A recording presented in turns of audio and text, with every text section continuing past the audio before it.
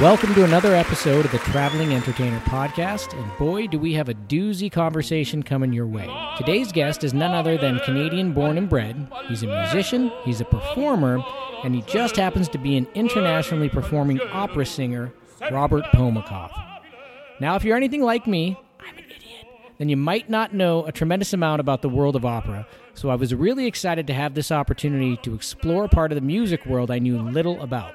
Interestingly enough, adding an opera singer to the Traveling Entertainer wasn't really on the radar. It just so happens that I literally ran into Bob in Paris and we just started chatting. However, in that brief conversation, I quickly realized just how much world traveling, work, and dedication is involved with a career in opera.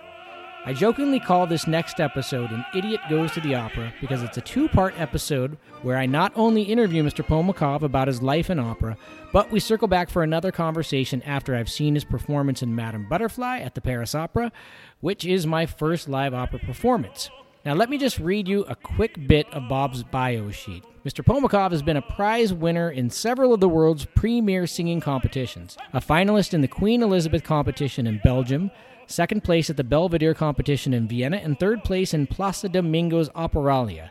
Mr. Pomikoff was decorated with the Simeon, the first honorary medal from the Ministry of Culture of the Republic of Bulgaria, and with the diploma from the Minister of Culture for his achievements in opera's art and special merit to Bulgaria's culture and its dissemination all over the world.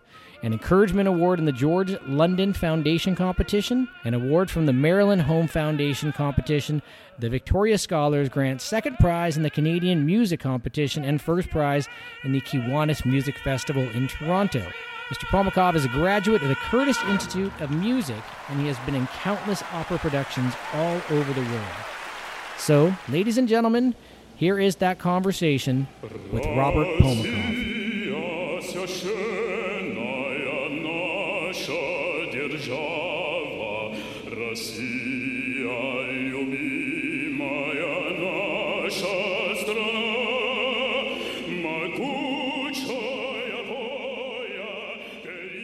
Welcome to the Traveling Entertainer Podcast. It's so nice to have you on here.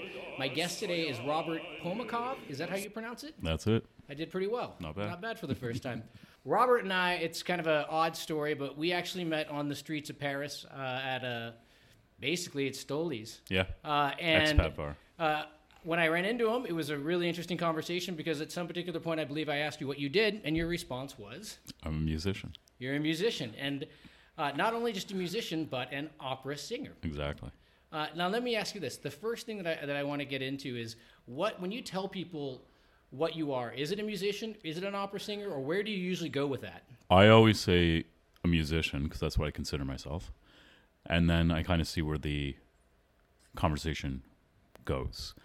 Because I think if you say opera singer to someone, it's kind of like it's a bit jolting, and also the other person might not know what to say. Whereas at least with music, there's always like, oh, cool, like what kind of music, or what do you play, or where do you play, and you can start a little conversation. It might only be 45 seconds to a minute before you get to opera singer, but at least you've established that kind of trust, especially meeting someone for the first time. So I kind of find it's a good icebreaker. So that's why I always say musician. Always start with musician. Yeah. Okay. Because if I recall, our conversation you actually went straight for opera, and I went like opera? Yeah. Like where? Yeah. And it was really fascinating when I got very quickly to where are you performing at and how many people you're in front of. I was literally like, I don't know anyone who does this. It's such a unique career. Totally. It's amazing. And actually, before we get into the nuts and bolts of what you do and what you've accomplished and where you're going and where you've been, I always like to start off with getting the guest to talk about where they are from. Okay. So can you give me a little bit of background on where you grew up? I was born and raised in Toronto, Ontario, Canada. I was there till I finished high school, and then I went to a very tiny music conservatory in Philadelphia called the Curtis Institute of Music. So I lived in Philly for 4 years. Okay.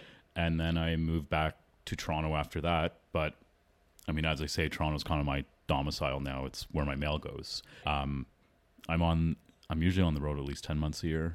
3 or 4 years ago, because I have to calculate my dates for tax purposes, I spent 30 days in Toronto, and that's not like 30 days. That's like 2 days here, 5 days here. So I mean, it can be quite a grueling schedule travel-wise in that sense. Absolutely. Well, let's go back a little bit even further. You have your voice is considered a bass. That's what it is. And when did you discover that you had this power? So there's one of the few remaining Catholic choir schools still in Toronto that's connected to the cathedral downtown. I think there's only 4 or 5 of them in the world. So I was a student there. I started there in grade 6. And so it's a small school from grade 3 through the end of high school. I think there's about, depending on the year, around 300 kids, all boys. And every kid has to sing in a choir that sings regularly at church on Sundays or Saturday nights sometimes. And also there'll be 2 concert tours a year. When I was in school there, we went as far as the Yukon and Alaska territories, as far south as Trinidad and Tobago. The schools went to Germany, France, so it goes all over the place. So there's a kind of a concert performing aspect to it, and there's also just the church service aspect. So we do choral music every day. You have choral rehearsals every day. Everyone has to study piano, so it's a very intense musical education. And it was one of those things where I was in grade 7 and my voice started to break, but I was the first kid. I was very young, so I was the first kid in my class. So as kids, you don't know what's happening, right? Like you're just... My son is currently going through that. Yeah, so there you go. You know, we're hearing it right now. It's right. changing. Yeah. That thing happens. And it was one of those funny things. Like I was fine as a boy alto. Like I could hold a tune, but it was nothing special. I wasn't one of the kids that they're always giving solos to. And musically, I was innately fine, but I wasn't like proficient at piano or other instruments. And then I remember when the voice finally changed, and I went in front of my conductor at the time, and he just kind of tested on my voice, and he was like kind of flabbergasted at the noise I could make and the sound I could produce. And like he called a few of his colleagues and was like, "You kind of got to listen to this." And I just remember at that time, it was like the first time in my life where I felt like I had a room, like I had a control over people.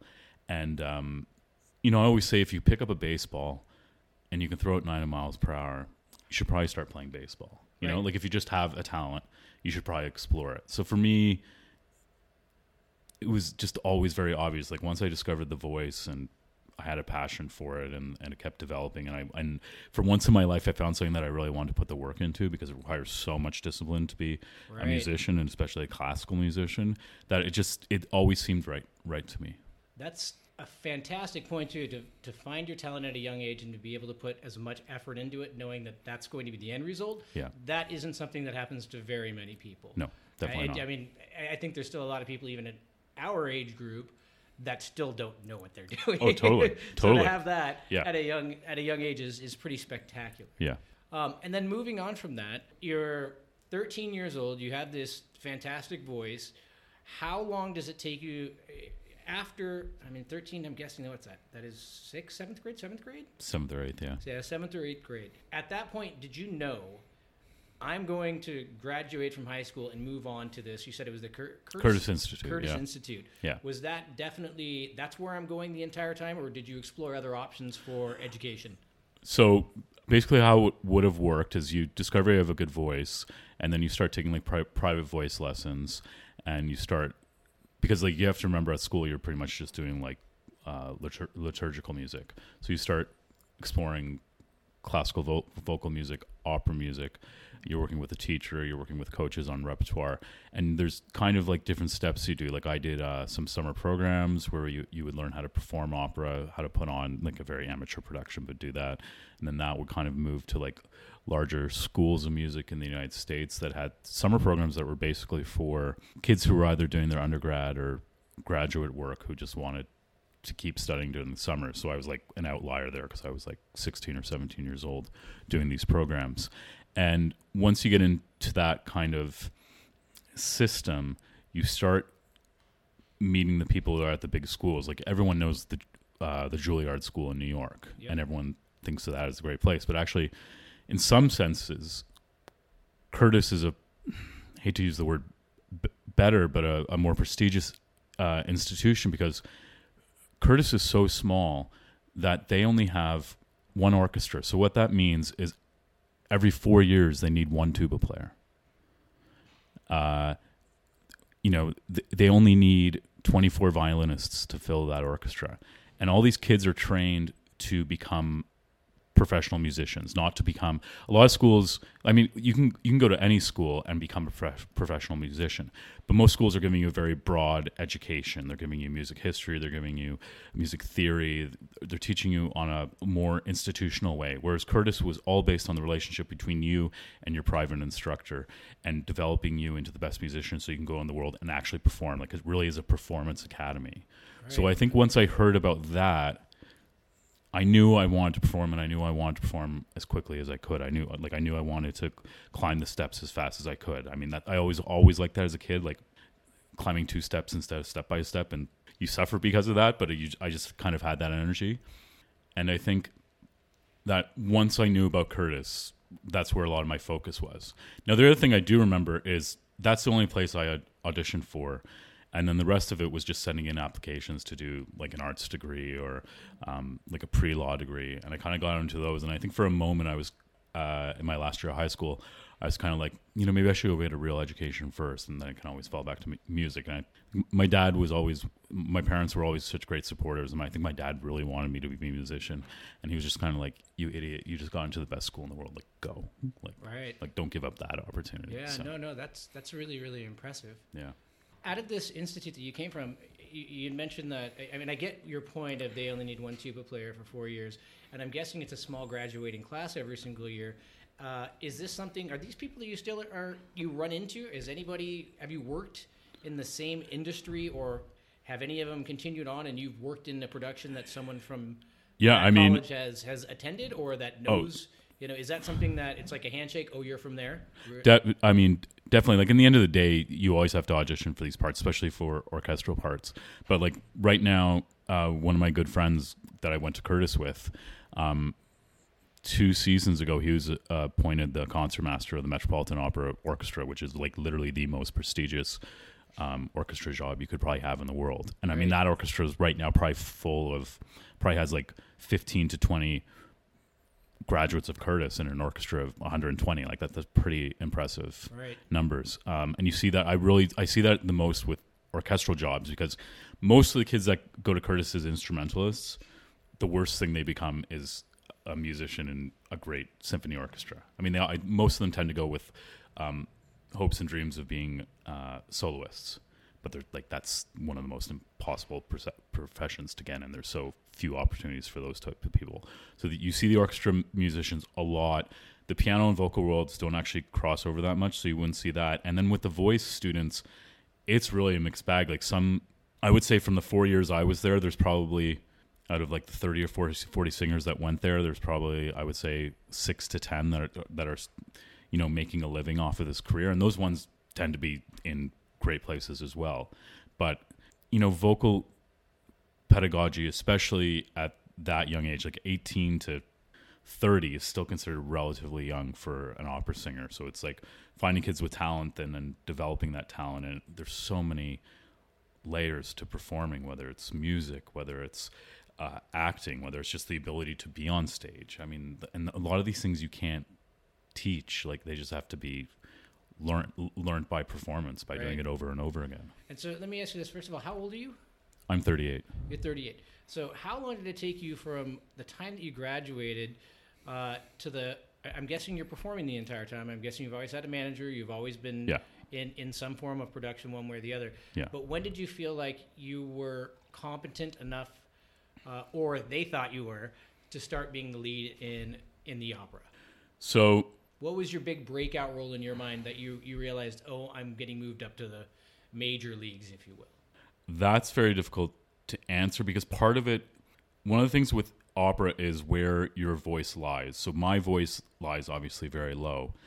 And also, so opera composers tend to write roles for my voice type as older characters. Like, I always say, I go around being a god, a devil, or a king. Like, those are kind of the roles I play. Well, it's kind of hard to put a 23 or 24-year-old on stage to do a role like that, just because they don't have the natural gravitas to do that. The other side to that, though, is there's always a lot of use in kind of supporting and secondary roles in opera. So, I mean, I've been working pretty much nonstop for the last 20 years because there was always supporting and secondary roles I could do. Moving into the bigger stuff, it ebbs and flows. Like someplace you're somewhere and you do a big role, and then you go back to doing this kind of secondary stuff. And I would say it was probably in the last 5 years where it's kind of a steady increase towards the bigger stuff. You know, I have to say, like, being a bass is like you have to climb Everest from base camp, and it's a really slow step-by-step process. Whereas being other voices is more like doing K2, where you have a crazy ascent and you just got to go and do it and get the hell off. And it's very much like a kind of V curve to a career, whereas mine's like a very, very slow 40-degree angle up to the top, and then hopefully stay there for a while. One of the questions that I had is, I'm guessing the cast is quite international. Yes. Is that accurate? Definitely. First of all, are you bilingual? Do you speak multiple languages, or are you just an Anglophone? No, I've studied and can work in about 5 or 6 languages. And is all of that due to the fact that you are an opera performer, or is it just sort of a passion that you had? Does it come with the territory that they expect you to be bilingual?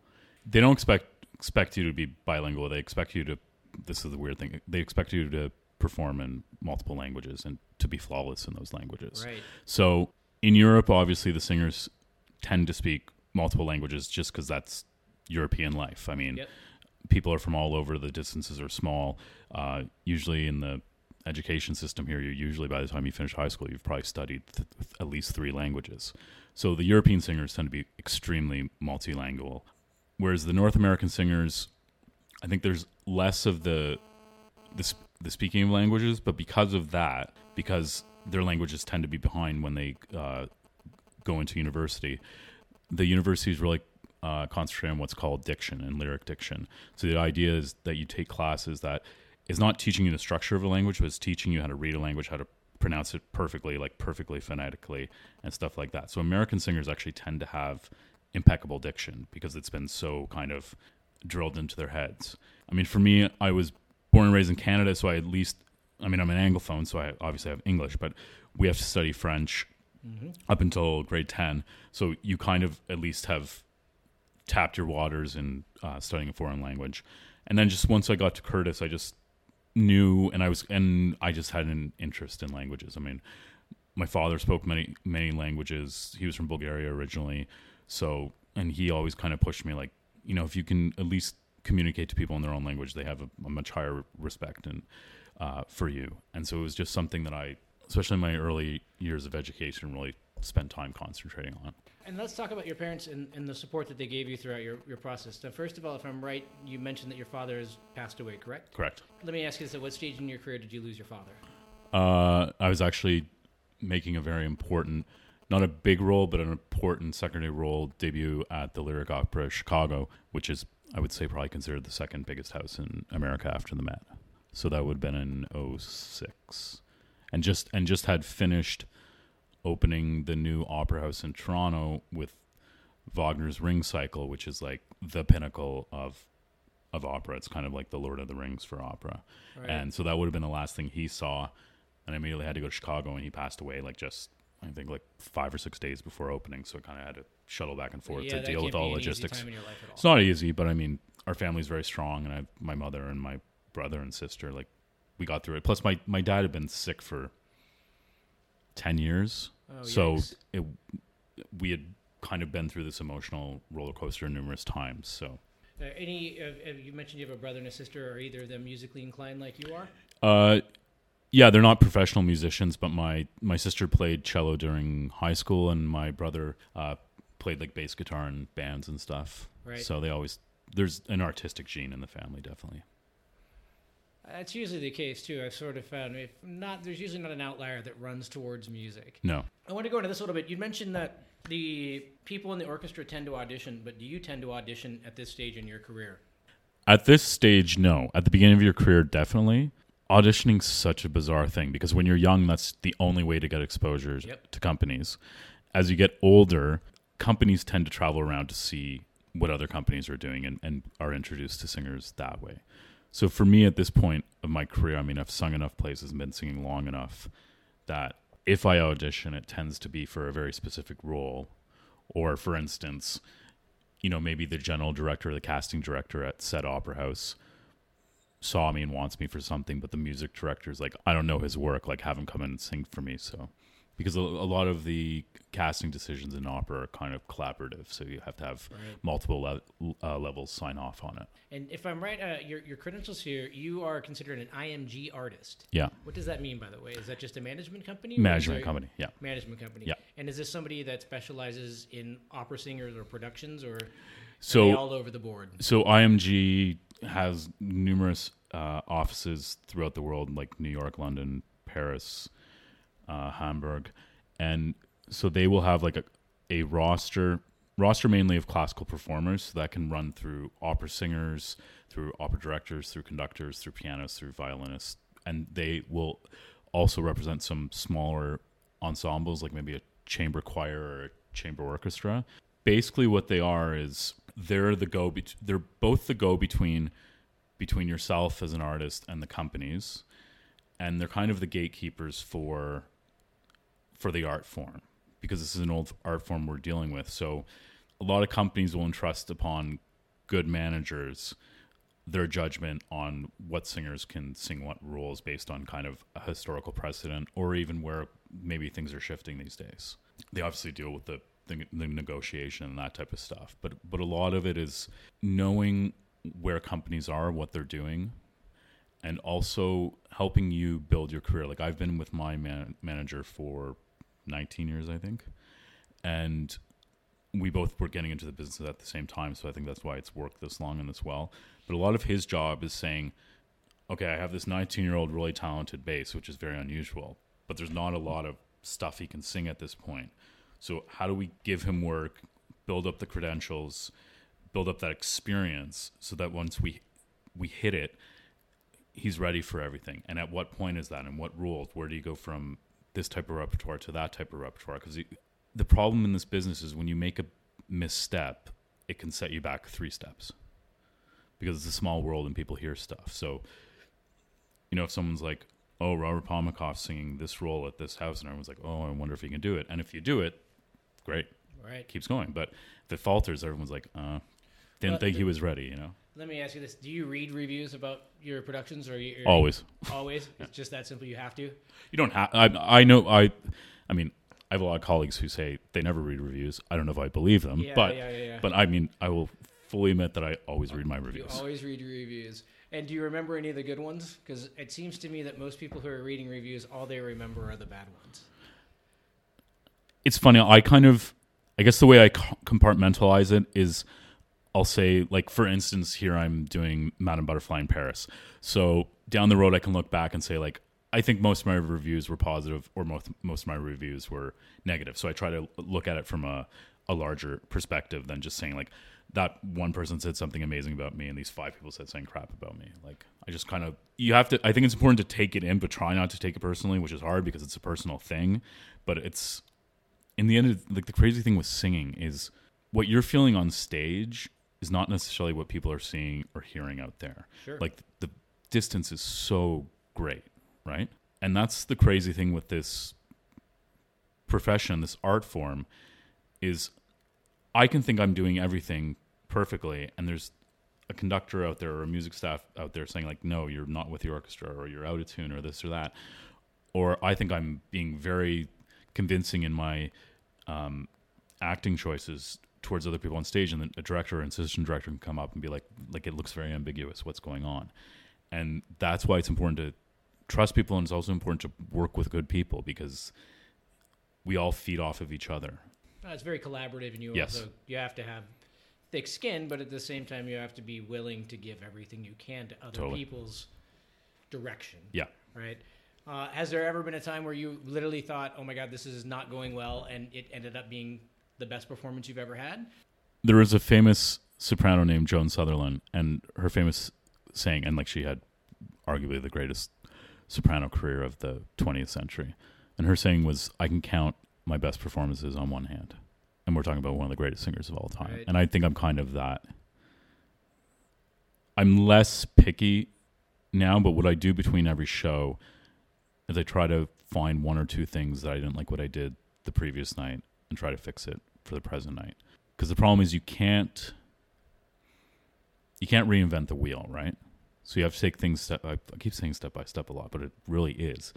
Because if you're trying to fix 5 things at once, you're not going to fix any. If you try to fix one thing at once, you might be able to fix it. It still seems like you might be your worst critic if you can only count on one hand how many performances for the amount of time that you've been in it, in the game. You know, it's interesting too. I remember I was seeing in Paris who Hokusai is, the artist. Yep.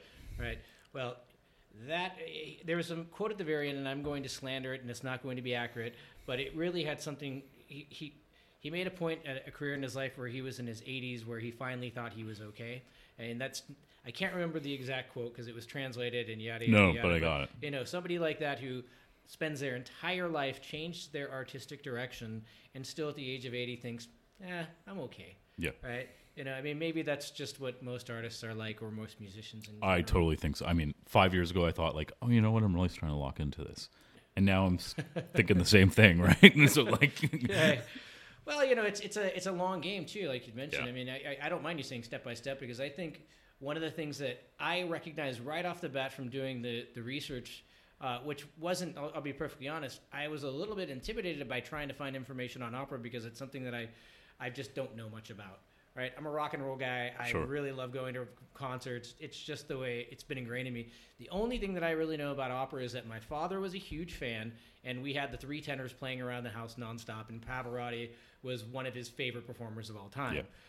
But that was not what I grew up on. I was listening to AC/DC while my father was playing that in the background. Sure. And unfortunately, he passed away when I was in college, and I didn't really get that time with him to develop into something that he probably knew a ton about. Yeah. I digress. Moving on, I had a question about this. What do you think are the most common misconceptions about what you do as an artist? So this is a good one. From the idea of performing, I don't think people understand that it's basically a play to words. The way I try to explain it to people, it's like, do you know Phantom of the Opera? Do you know Les Miserables? Do you know Showboat? Do you know South Pacific? Like, this is the original form of that. I mean, this is a play that's set to music and to singing. We're not just standing on stage. Like, there's an entire interaction. We're creating characters. There's a scene happening around us. I always say what makes opera the greatest art form, but also the most difficult to pull off, is that it combines all aspects of art. It combines literature. It combines dialogue. It combines singing. It combines orchestra playing. It combines sets. All these things, right? That's what makes it so difficult. So I would say that's people's just general idea, I think, is just like, fat people. That's the other thing, is just the size of opera singers. Like, that's 50 years ago, sure. But like right now, it's very much more of an in vogue thing. And the other thing is, I think people are really intimidated to go to the opera. They're like, oh, I'm not rich enough to go to the opera. I can't do this. I'm not sure that's a misconception, though, because I think you might be onto something there. I think it's one of those things that it is an expensive ticket. Yeah. Right? I mean, what do you think the cost of a ticket to see Madame Butterfly is? I'm guessing somewhere between 80 to a couple €100, depending upon where you're at. Paris is an exception, which makes it great. Tickets start at 15 and they go to 150, which is actually a very tight range for opera. If you think of somewhere like New York, it's more like in the 25 to 50 up to like a $300 range. So it is an expensive art form. But I mean, how much is it to go to Springsteen's concert? How much is it to get good seats to a sporting match, for instance? Look, my wife wanted me to take our kids. In February, we went to London to go see The Lion King because the kids have to see it. It's a production. Yeah. But it's also a really expensive production. Yeah. Right? Because productions are expensive to put on. Productions are expensive to put on. But I think the ticket price for those, I think we walked away with 4 tickets at over €700. Yeah. Or pounds. Yeah. Even pounds. Yeah. Right? Because when you do something like that, you want to be as close to the stage so the kids get to see it, and you're right in the middle of it. So I'm not complaining by any sense of the imagination. I understand that the price point should be what it is. Yeah. But maybe I'm wrong. Maybe I'm actually coming about. No, like I take your point. I think the point I was trying to make was, it's not, though expensive, it's not something just reserved for the ultra high class or the ultra artistic class. And it's not that's really not an issue here in Europe, because if you go to an opera or classical music concert, you see people of all ages because it's just part of the culture. I'm speaking more of the North American aspect of it. So I think that's a big misconception, because I find most people who go to an opera for the first time are kind of amazed by it because it's not what they expect. And a lot of people are worried about the language. Well, every opera house in the world has surtitles now, either on the back of the seats or above the stage. Oh, they do? So you always know what's going on. How long has that been in play for? About 30 years now. Wow. Yeah. Somebody should have told me that. I know. I think opera does a terrible job of selling itself to a wider audience. I think that is an issue institutionalized within opera companies. So what would be a solution? I've always wondered, and I don't know if this can work out time-wise, if you kind of do what Broadway shows do and have like the preview shows. Because even for a new production of an opera, and that's where most companies are putting all their eggs in a basket, is so the first time you're doing a new conception of a classic piece. So new sets, new costumes, new acting. Mostly you're only getting about 3 or 4 kicks at the can of that on stage, kind of running it in full everything before one dress rehearsal that you usually have an invited audience to, and then you open. But the problem is, like, my run here is 15 shows. That's a lot in opera. And that's nothing compared to Broadway shows that run 8 days a week, right? Because opera singers can't do that. We need the rest. It's just too physically demanding. But I kind of wonder what would happen if you at least opened up the last 2 or 3 rehearsals to the general audience. What they do tend to do, which is great, is they do a lot of outreach to schools to try to get kids into it. And a lot of times for dress rehearsals, they'll bring in, busloads of kids to come and see it. The problem is they're kids. They're kids. Because I remember being bused to like musicals in Toronto when I was in grade school, right? And it's like I can remember them. I can see them in my head. Like I had a great time. But if my parents aren't going to take me, it's a one-time event, right? Speaking of that, let's talk about I didn't realize the amount of how many nights you do this performance while you're in town. I don't know much about that. So when you talk about doing, you said 15 performances? Yeah. 15 performances, and you need a break in between. Exactly. How much of a break do you need, and how do you keep your voice in pristine shape? It depends on the repertoire you're doing. You always usually, here's a bit different because they're doing, like for instance, this week I have 4 shows, which is a lot, and 2 back-to-backs. But the main leads are double casts. So one night you have one cast, and one night you have another cast, and the more secondary roles like I'm doing, you'll just have a single cast because you're not going to get too tired from doing something like that. In between shows, it's more, to me, it's just rest, right? Like if your body's healthy, your voice will work. You're not obviously going to sing a massive role back-to-back, night-to-night, because it is just too exhausting, and the voice probably needs a day or 2 in between.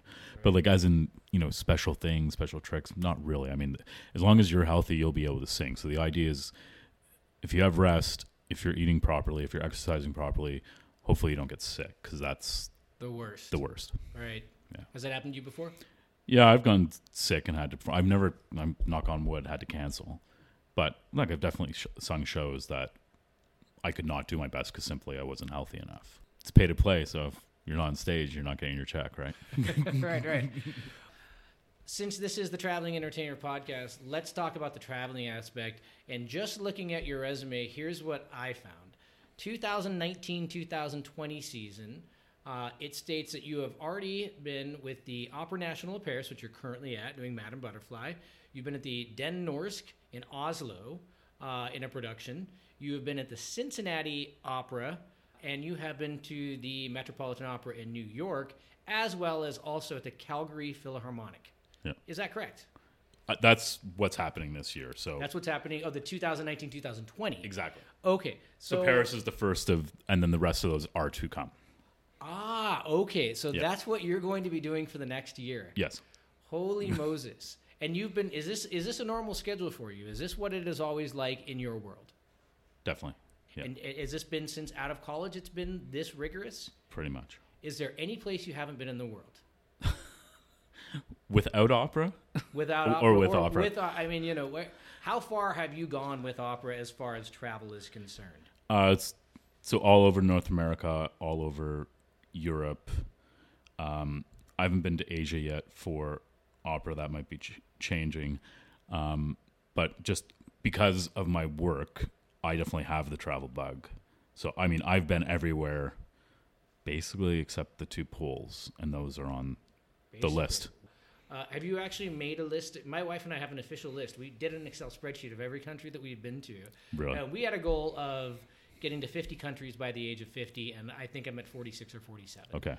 And we're not too worried about it because I'm 46 years old and I got a couple of years to bang out a couple more. Yeah.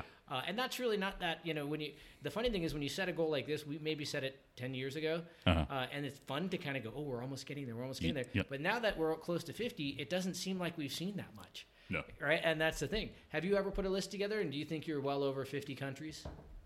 I haven't put a list together. If I went through it in my mind, I'd probably be not far off from that point. The thing I really, and this is just pure laziness on my part, I have like a man cave bar room at my house back home, and on one wall I have an enormous National Geographic map of the world. Like enormous, right? It takes up the entire wall. It's about the size of the wall in this room. Awesome. And all I need to do is just like go through my head and take pins and just put it everywhere I've been. You should do that. I definitely need to do But that. when you only have a couple of days off and you're probably like, exactly. I need to go see some friends. And pay some bills.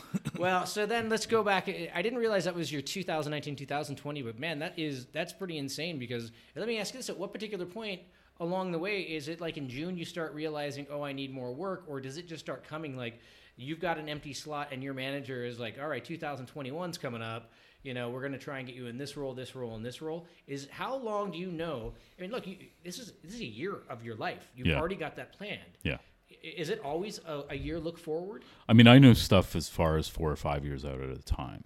Are you kidding me? Because the thing with opera requires so many logistics that companies have to plan so far out in advance. Now, a place like Paris or the Met is going to be on a different planning schedule than, let's say, Kansas City or Tulsa, right? So, Kansas City or Tulsa might be on a 2-year schedule, but like the big opera companies are on a 4 or 5 year plan because they just, these places are factories, man. Like the Met employs 4,000 people full time. Like I don't know what Paris is, might even be bigger than that. Like there's so much machinery. It's an industry. Yeah, I get it. Now that makes sense, but I had no idea that a 4 or 5 year forward look period. In my mind, a year, maybe 2, but clearly I'm wrong, and that's a really interesting fact to know. No, and it also depends on the big stars are probably solidly booked out 3 or 4 years.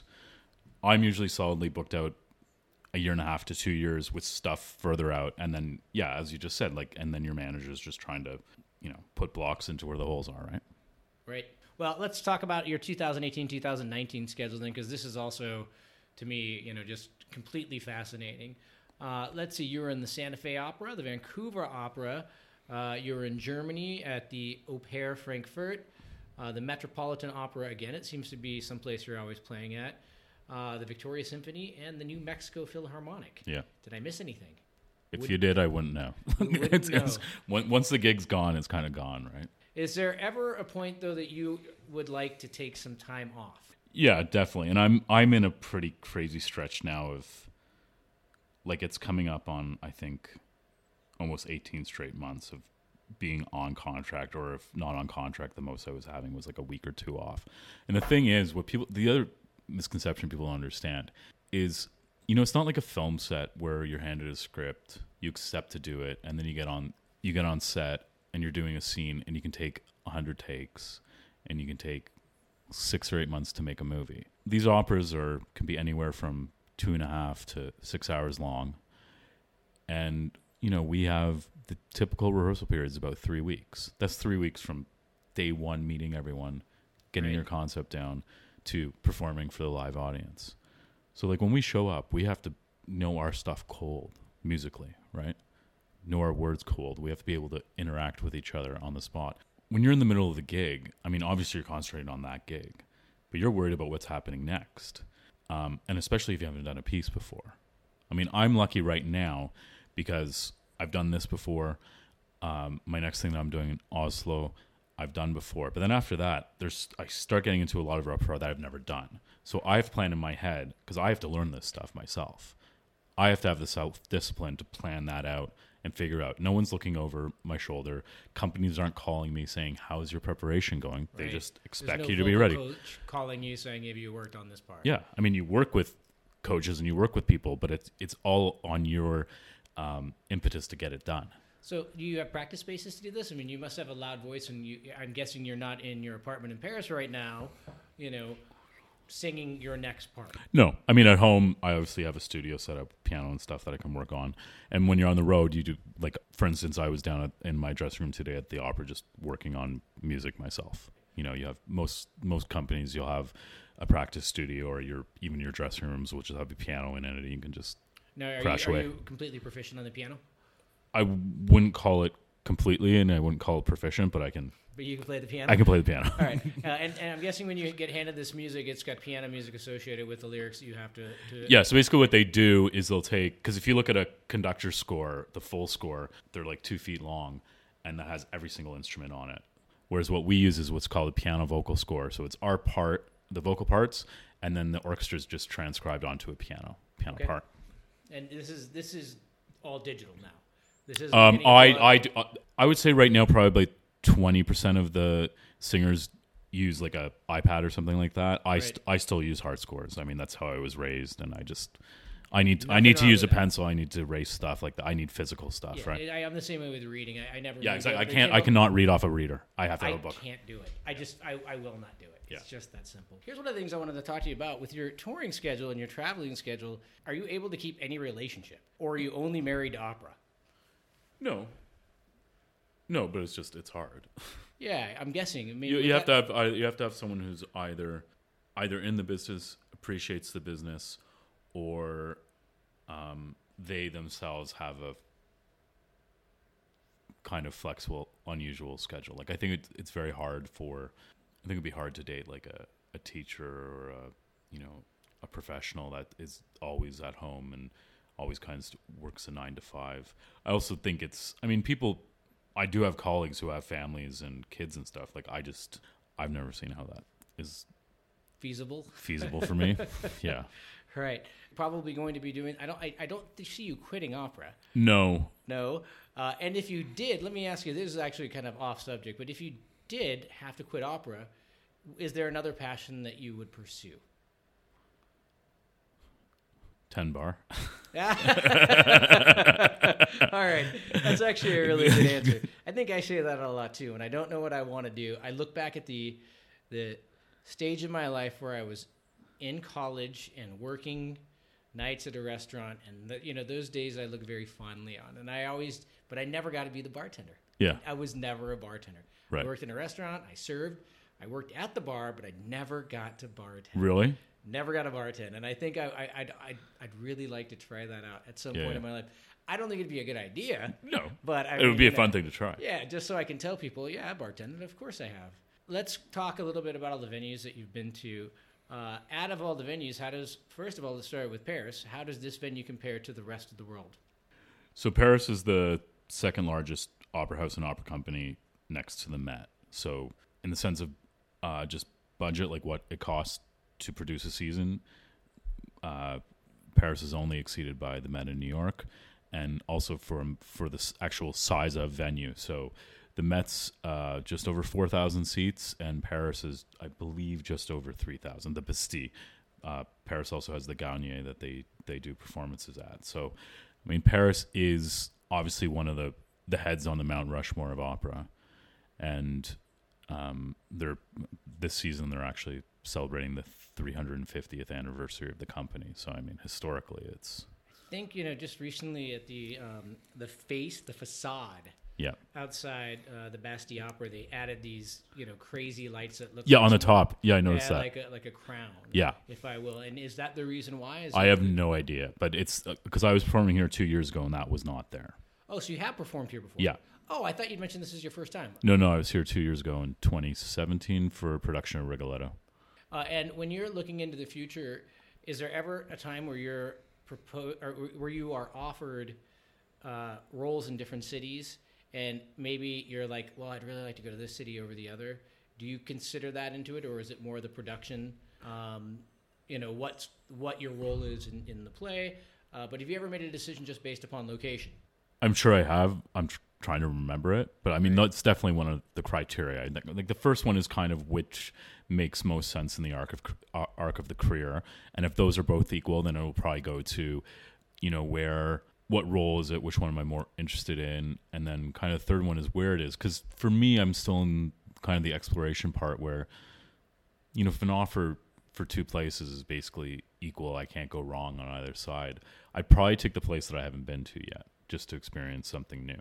When you deal with your traveling, your touring schedule, do you have to deal with your travel on your own, or does your manager handle where you're staying, where you're flying from? How much of this are you involved with in the travel side of the planning? I do it all myself because I actually like it. I find it therapeutic. I think there might be something wrong with you. Yeah, no. Yeah. Management companies have downsized since I first started singing. Like when I first started singing, you'd almost have someone in the office that literally just dealt with artists' travel schedules and finding accommodation and stuff. Yeah, like a tour manager, basically. Exactly. Right. And that job's sort of been, because just the age of the internet coming now, and like people can do this stuff themselves or pay someone at a different firm to do it for them. So basically what I do is I just find out when I need to be at a place, and then when I need to be back, and I'll just book my flights and submit it for reimbursement, because I'm a big mileage collector, and it's like I have to get my miles, I have to get my status. And then so this is, I'm sorry to interrupt you, but with the amount of time that you've been traveling around the world, you travel more than the average bear. Yeah. Do you have a gazillion miles, or you get to a point where you're like, I can fly first class to go to this place and just spend them? I mostly use my miles for like my family or friends, just because I'm such a mileage whore.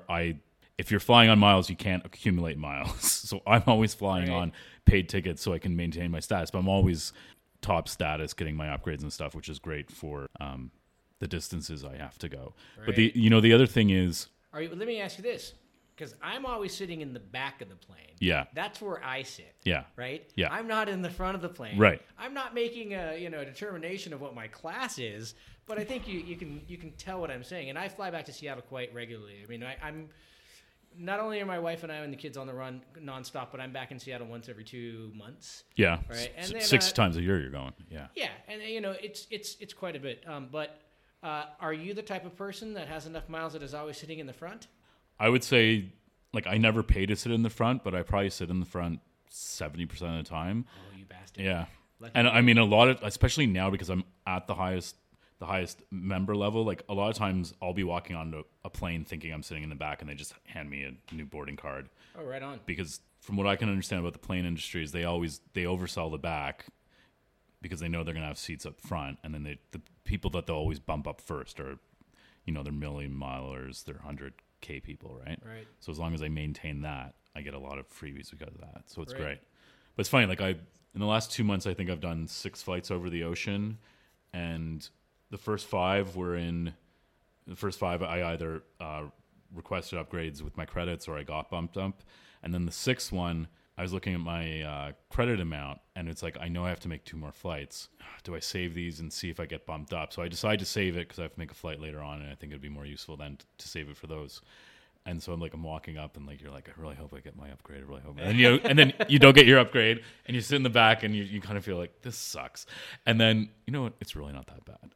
Yeah, no, to be honest, I can sleep on planes pretty well. And, yeah, me too. As long as I'm just not sandwiched in between 2 people, that's what I hate the most. Yeah. But if I'm on an aisle, I'm pretty much just fine. Yeah. And the more you fly, I mean, when you're doing that distance as much as you're doing it, like you get used to it, Oh, I totally agree.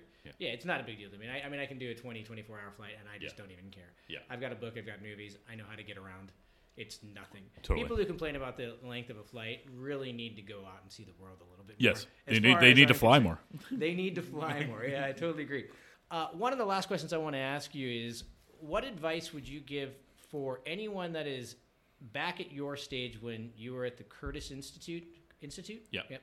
What advice would you give to, if you had to go back in time and speak to yourself? Yeah. What would you be telling yourself as far as, here's good advice that you should have had then, as opposed to learning the hard way? Really just concentrate all your energy on your preparation, on being a professional, on being true to the music, on being prepared better than anyone else in the room, and understanding that even if you're the biggest star on stage that night, you're such a tiny piece of the cog. Like when you think of what has to go in for that show to happen, for one show to happen that night, how many people are responsible for it going on? Sure, the spotlight's on you, but you're not there without any of that infrastructure around you. That's the cool thing I find going to the world-class opera houses, the Met, the Paris. Like you walk in the door and no one looks at you like whether you're the opera singer or the violinist or the carpenter or the props guy or the person that works in the cafeteria. It's like, you're good enough at what you do. That's why we give you this card that gets you into the building.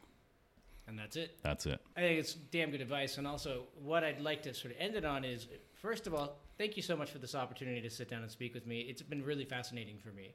What I realized is the amount of work that goes into this and the amount of dedication to your career is fascinating. I didn't really know much about this, but I can see in the way you speak about it, your passion is very clear. Yeah. I can tell that you respect the process. I can tell that you are a very hard worker. And I think what I've gotten out of this is you are committed to this more than most people would probably know. If you just met someone and said, I'm a musician, and oh yeah, I'm in opera, they're missing 99% of the iceberg underneath the water of what it's taken for you to get where you are. Totally. So congratulations on all your success. I did notice, I mean, you've got a list of awards. I wouldn't even know where to begin. Yeah. And I think awards are very nice. I think everyone likes to be rewarded with some form of recognition. Is there any of these awards that you have that are the most meaningful to you?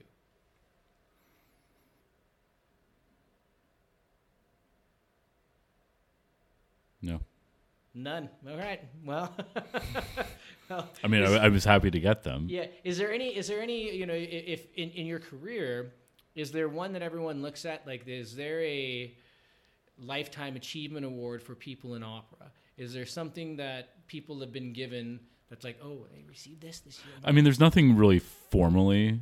The big thing at a place, I mean, I can speak for the Met because I know the history there, and I'm sure other companies do it, but what the Met does a lot for, like, and we're talking about the great singers of the world, like the Placido Domingos, the Sam Raimis, the Pavarottis, is once they get to a certain achievement, or if it's their last performance, like they'll bring them out on the stage and like literally just before their last performance, and just like hand them some token, whether it's a watch, whether it's this, and just thank you for your years of service. But there's literally like probably, and then they put them down like a dog. Well, no, they say now get ready for the show, right? Yeah. But you know, that something like that happens so rarely, and I think those are the moments. I think it's like the awards I've gotten in my career were early in my career, and they're very important stepping stones into where I got. But I mean, they're part of the journey. I mean, in the end of the day, I think you just want recognition for what you do. And I think the most important recognition one can get is from yourself. I mean, because you know when you've achieved what you wanted to, and you know when you've put in the most work. And if you don't think you've gotten there yet, then, you know, hike up the boots and do more. Just do the work. Yeah. Just do the work. Yeah. Thank you very much for being here. I look forward to seeing it. Hopefully we can I really want to go see this. We'll make it happen. But this has been great, and thank you so much. Cool, dude.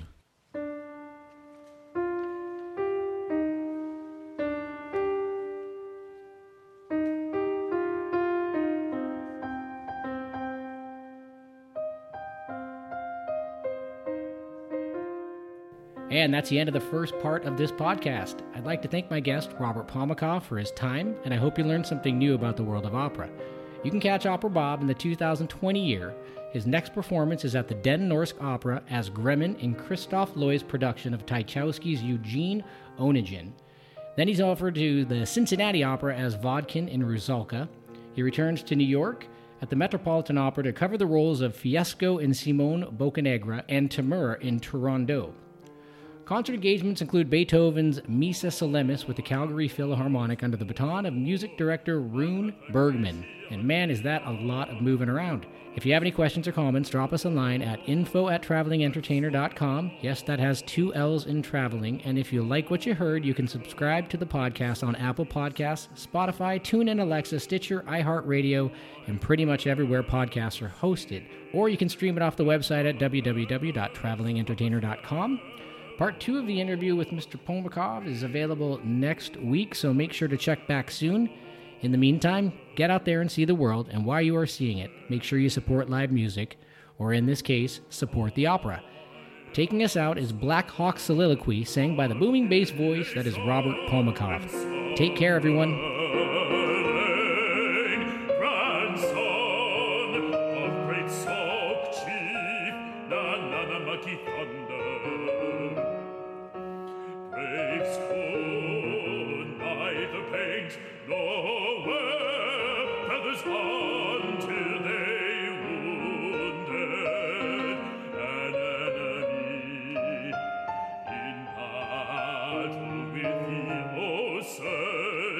I strong